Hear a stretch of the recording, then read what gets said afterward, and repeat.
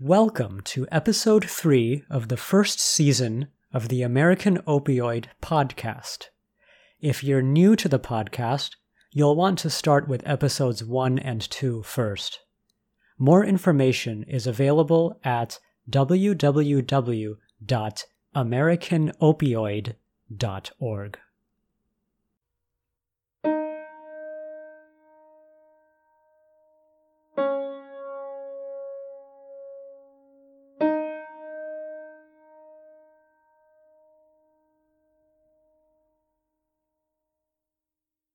Marjorie sensed that something was different when she arrived at City Day Nursery to pick up Matt.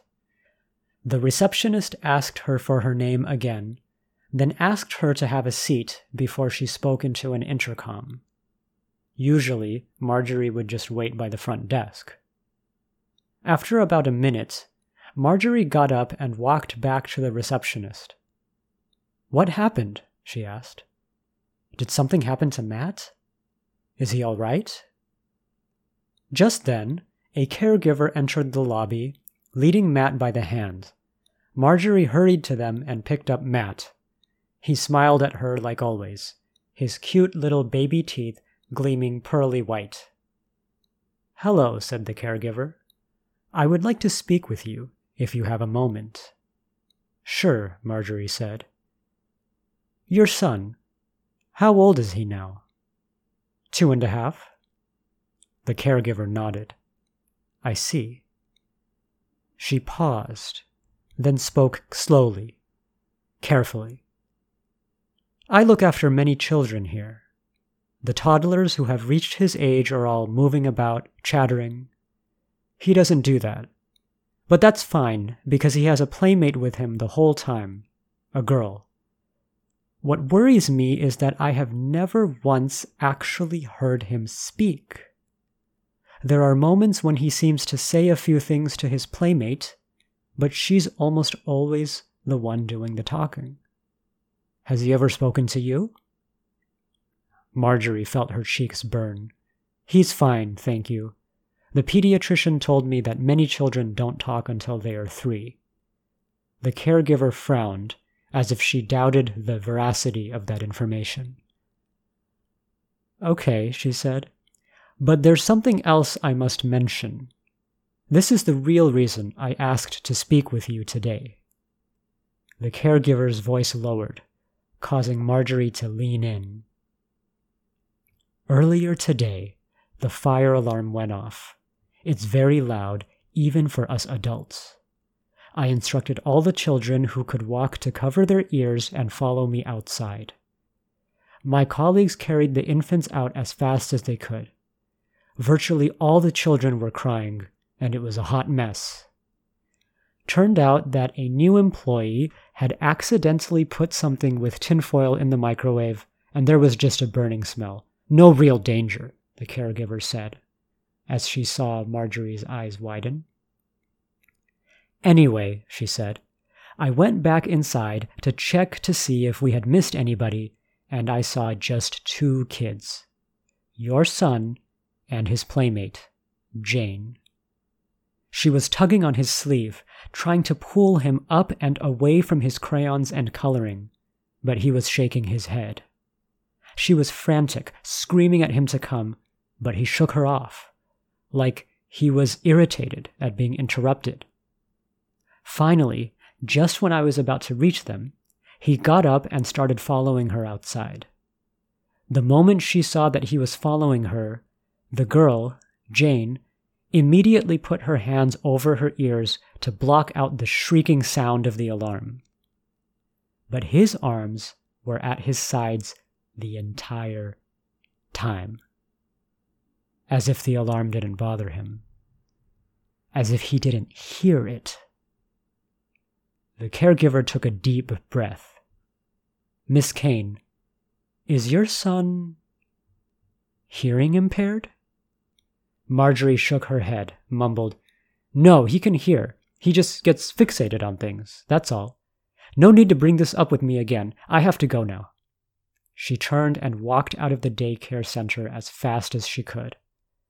At home, Marjorie watched Matt happily lose himself in one of Sybil's books.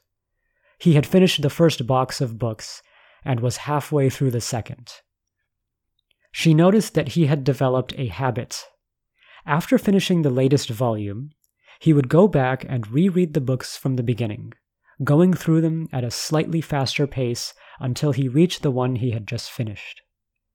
Only then would he move on to the next one. It was as if each additional book contained an insight that caused him to take in the previous books in a new light. Marjorie sometimes felt the urge to pick up the phone and call Sybil, ask her what the books were about. But then she remembered the trust and the funds available to pay for a deaf school.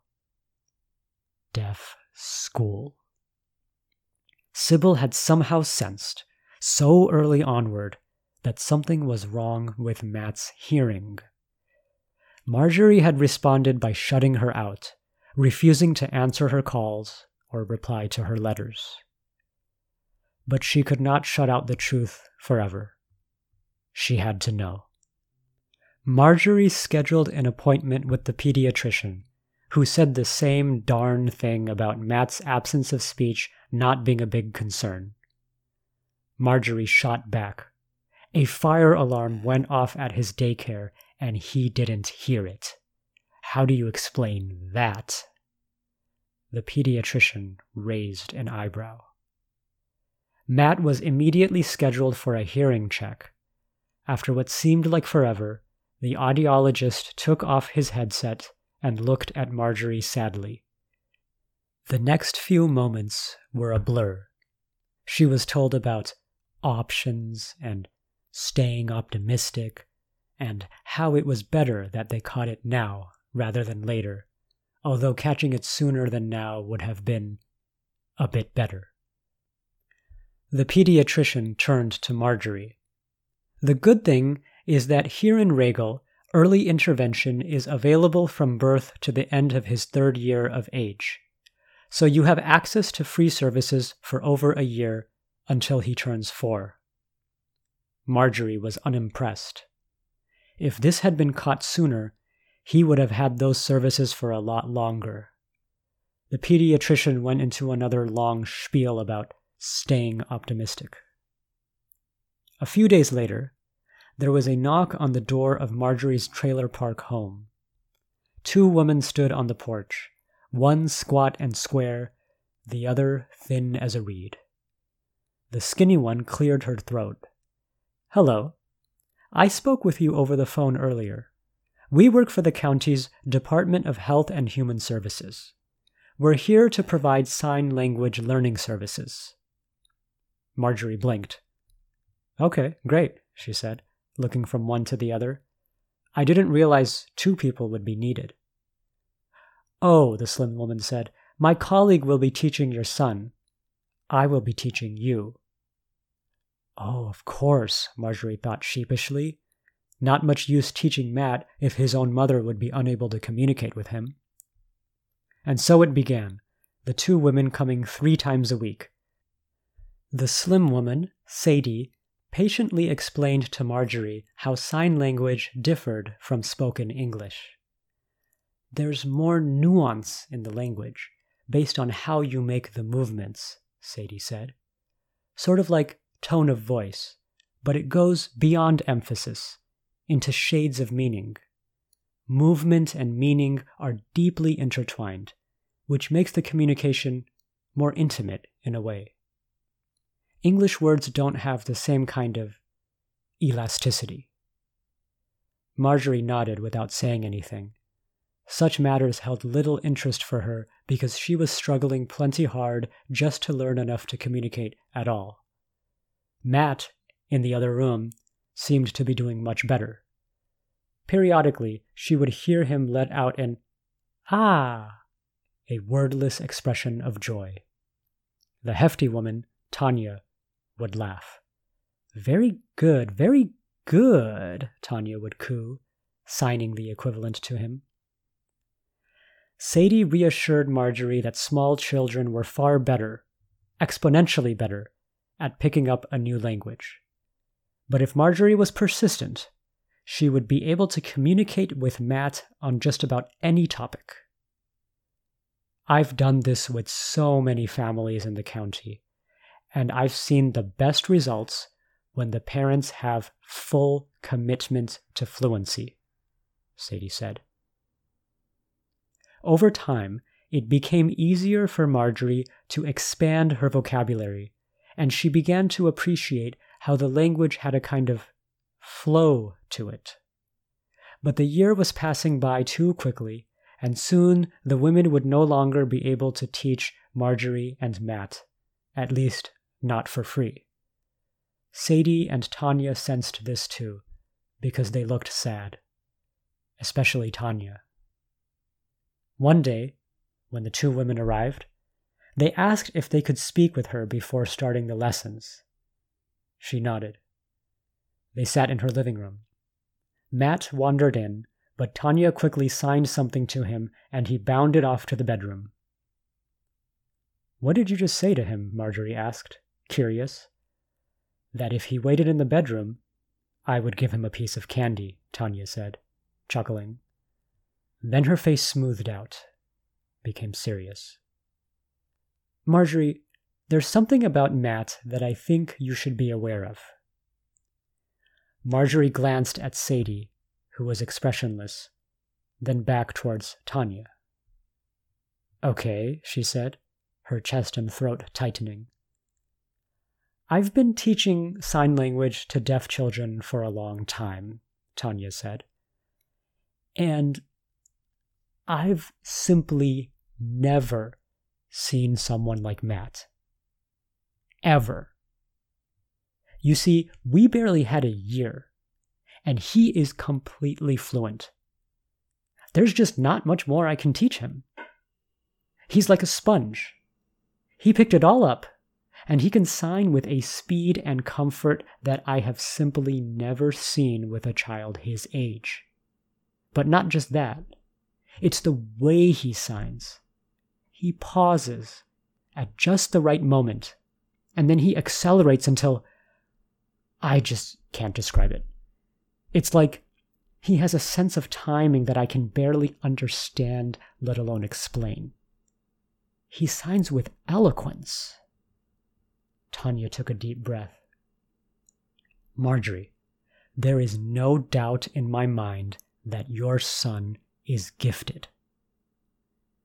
Marjorie sat there, dumbstruck.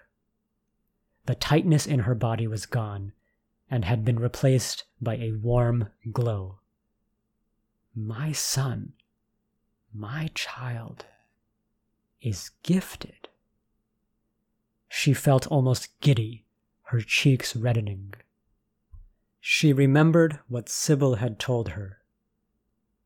"He has a gift, you know." It was one thing to hear it from a batty old relative. It was quite another to hear it from a professional. Marjorie struggled to contain her excitement.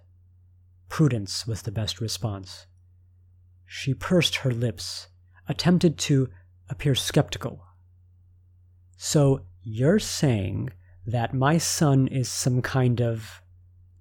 She struggled to remember what the word was. "Prodigy," Sadie offered. "Yeah, that," Marjorie said quickly. "So if he is one, what does that mean? What should I do?" Tanya and Sadie looked at each other. "We're not sure what you should do because we never came across someone like Matt before," Tanya said, turning back to Marjorie. "But one recommendation would be to put him in a deaf school rather than a school for the hearing, because he would be better off with kids who are just like him.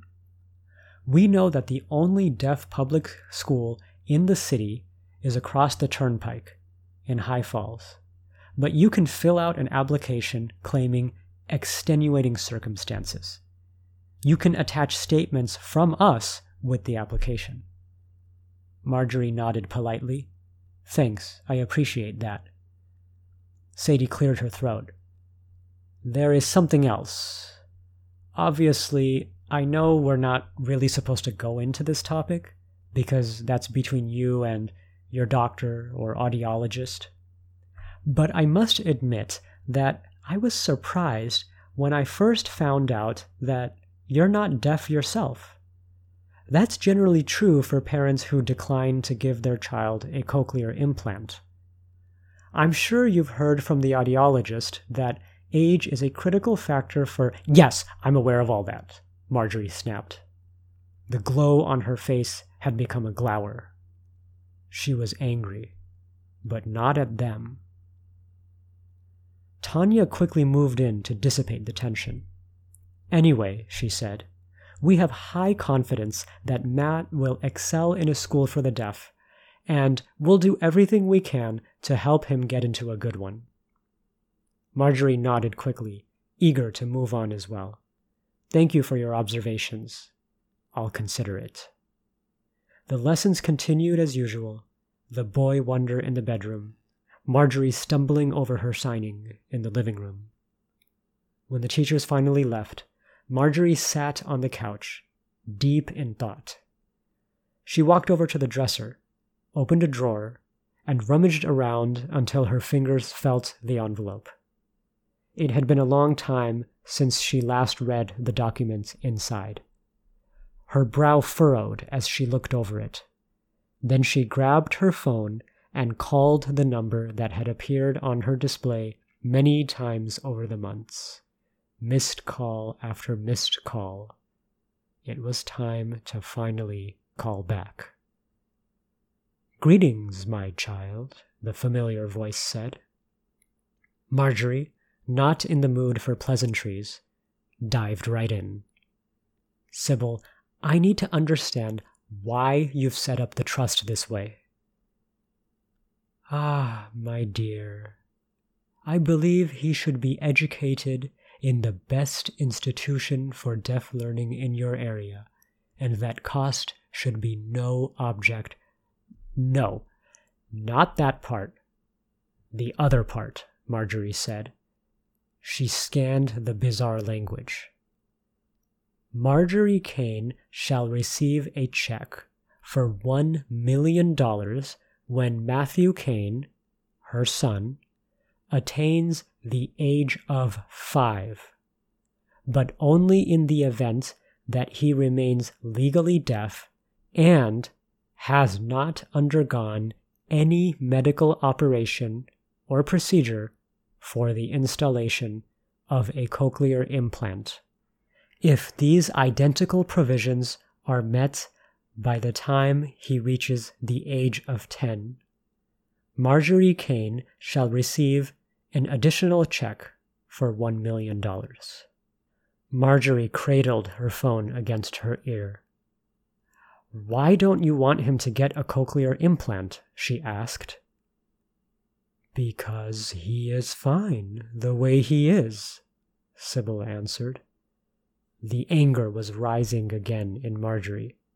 You're playing with my son's life.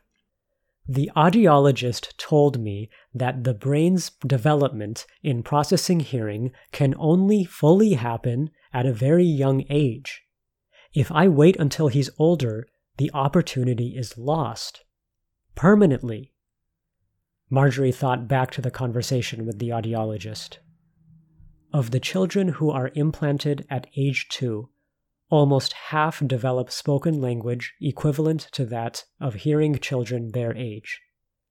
But among the children implanted at the age of 4, that proportion plummets to 16%.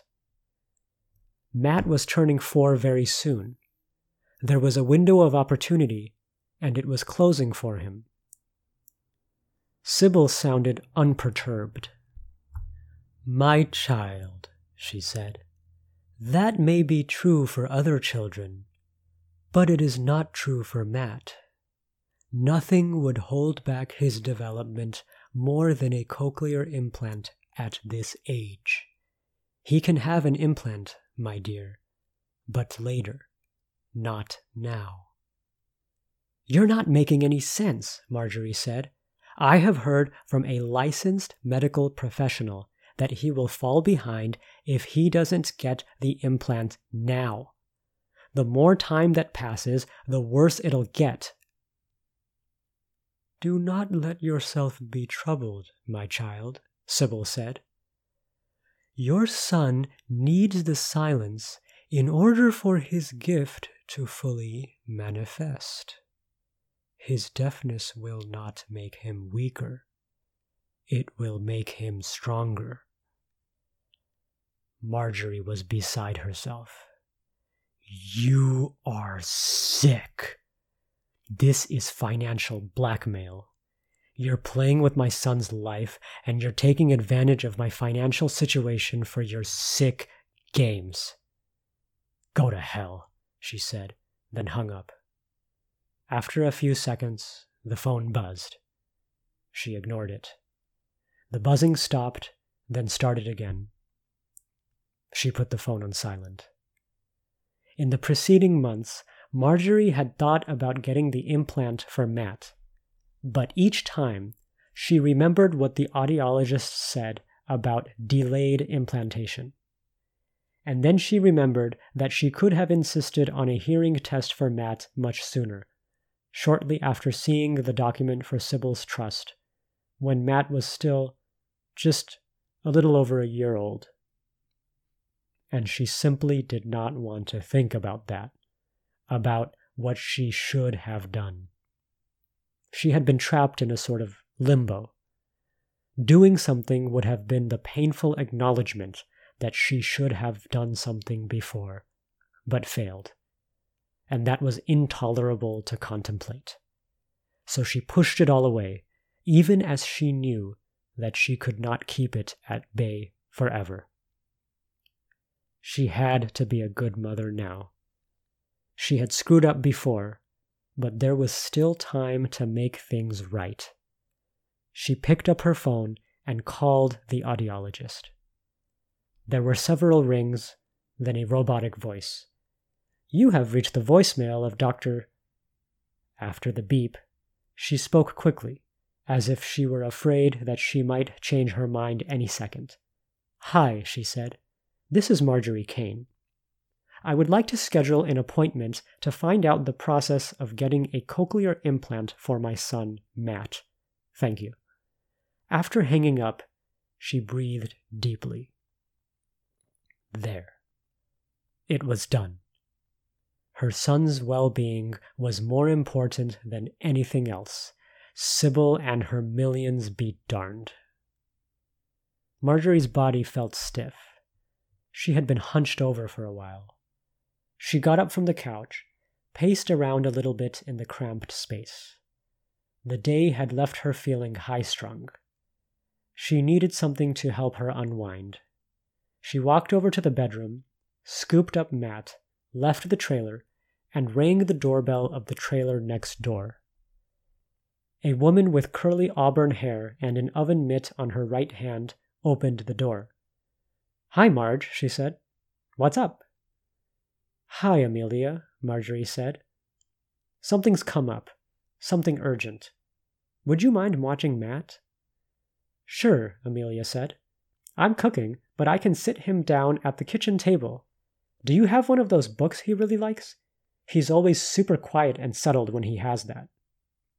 Absolutely, Marjorie said. I'll bring a book over right now. Thanks.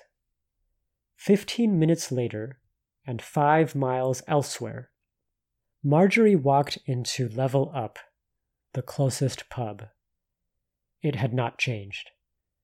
Neon lights outside the window, the acrid smell of cigarette smoke, a few pool tables lined up across from a long row of bar stools on the other side, about a third of them occupied.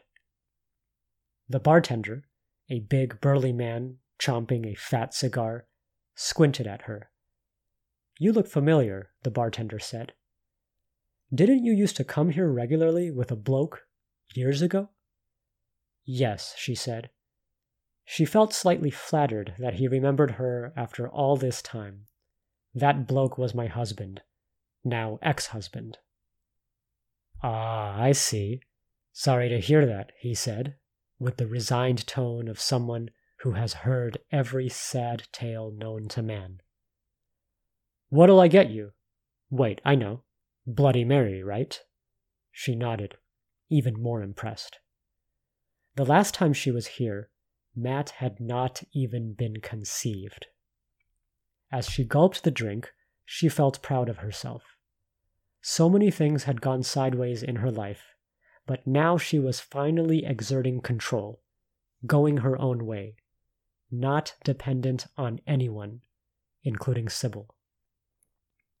During the weekend in Sybil's mansion, Marjorie had seen her parents only once, during the funeral services for Sybil's deceased brother. Her parents ignored her, and she ignored them. When she walked out afterwards, she felt relieved. Any interaction would have created more problems than it solved. She had given up everything for the man who disappeared on her.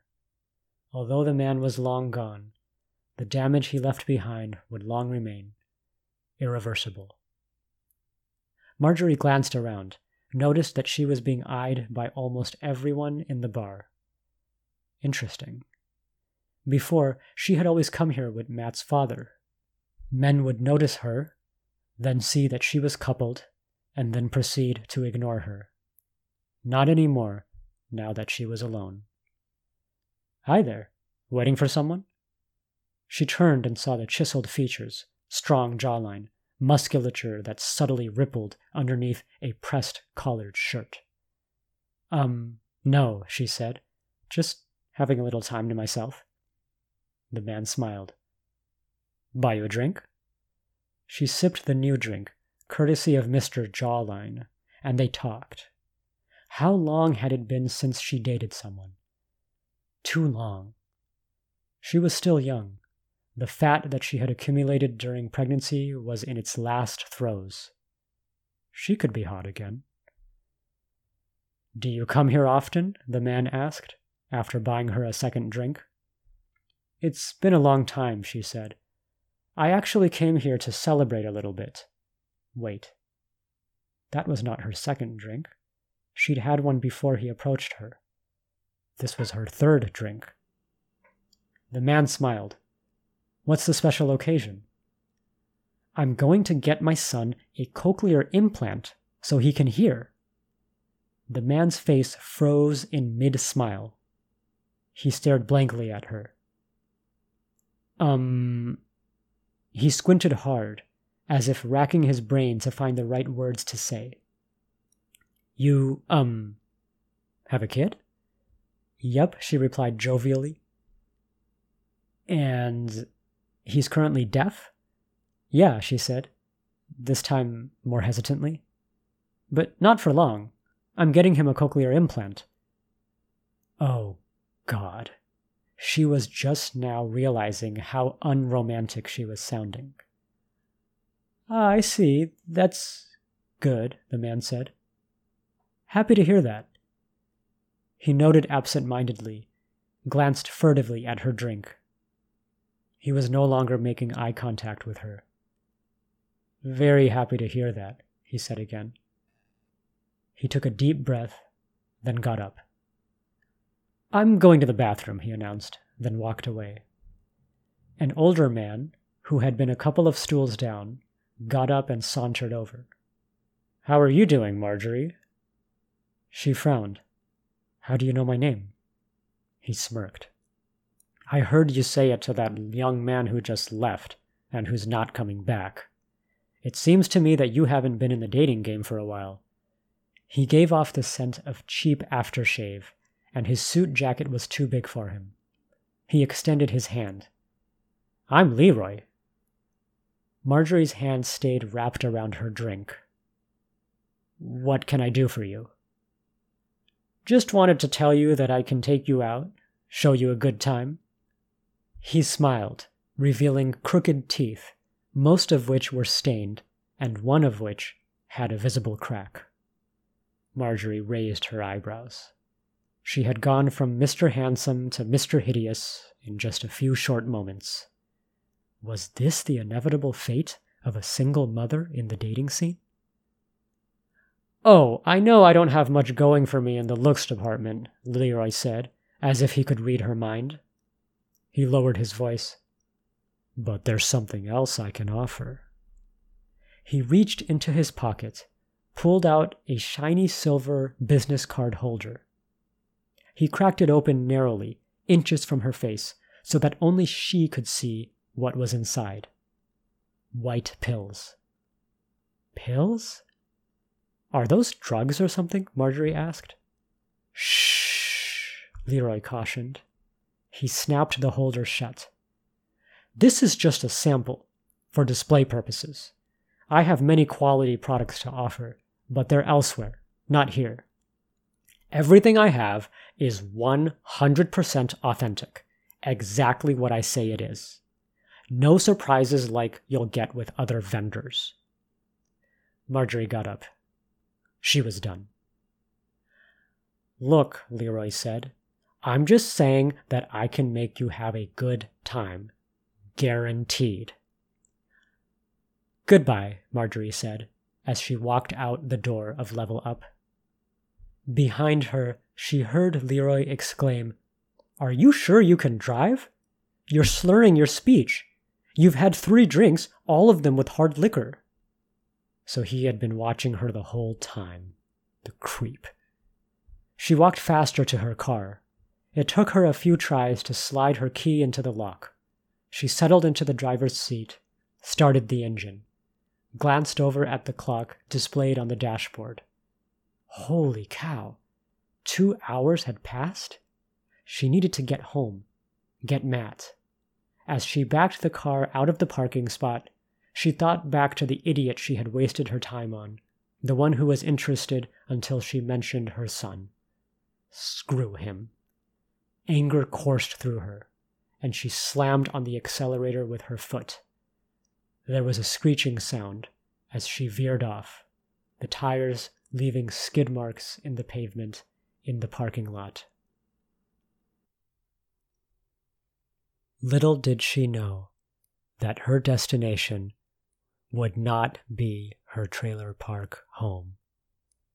Rather, it would be in another zone altogether. Ground zero of the opioid crisis.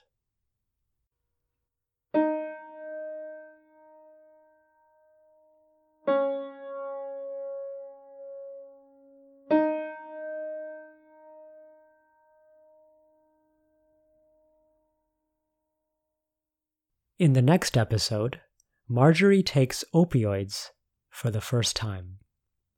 It won't be the last time. Join us next time on the American Opioid Podcast.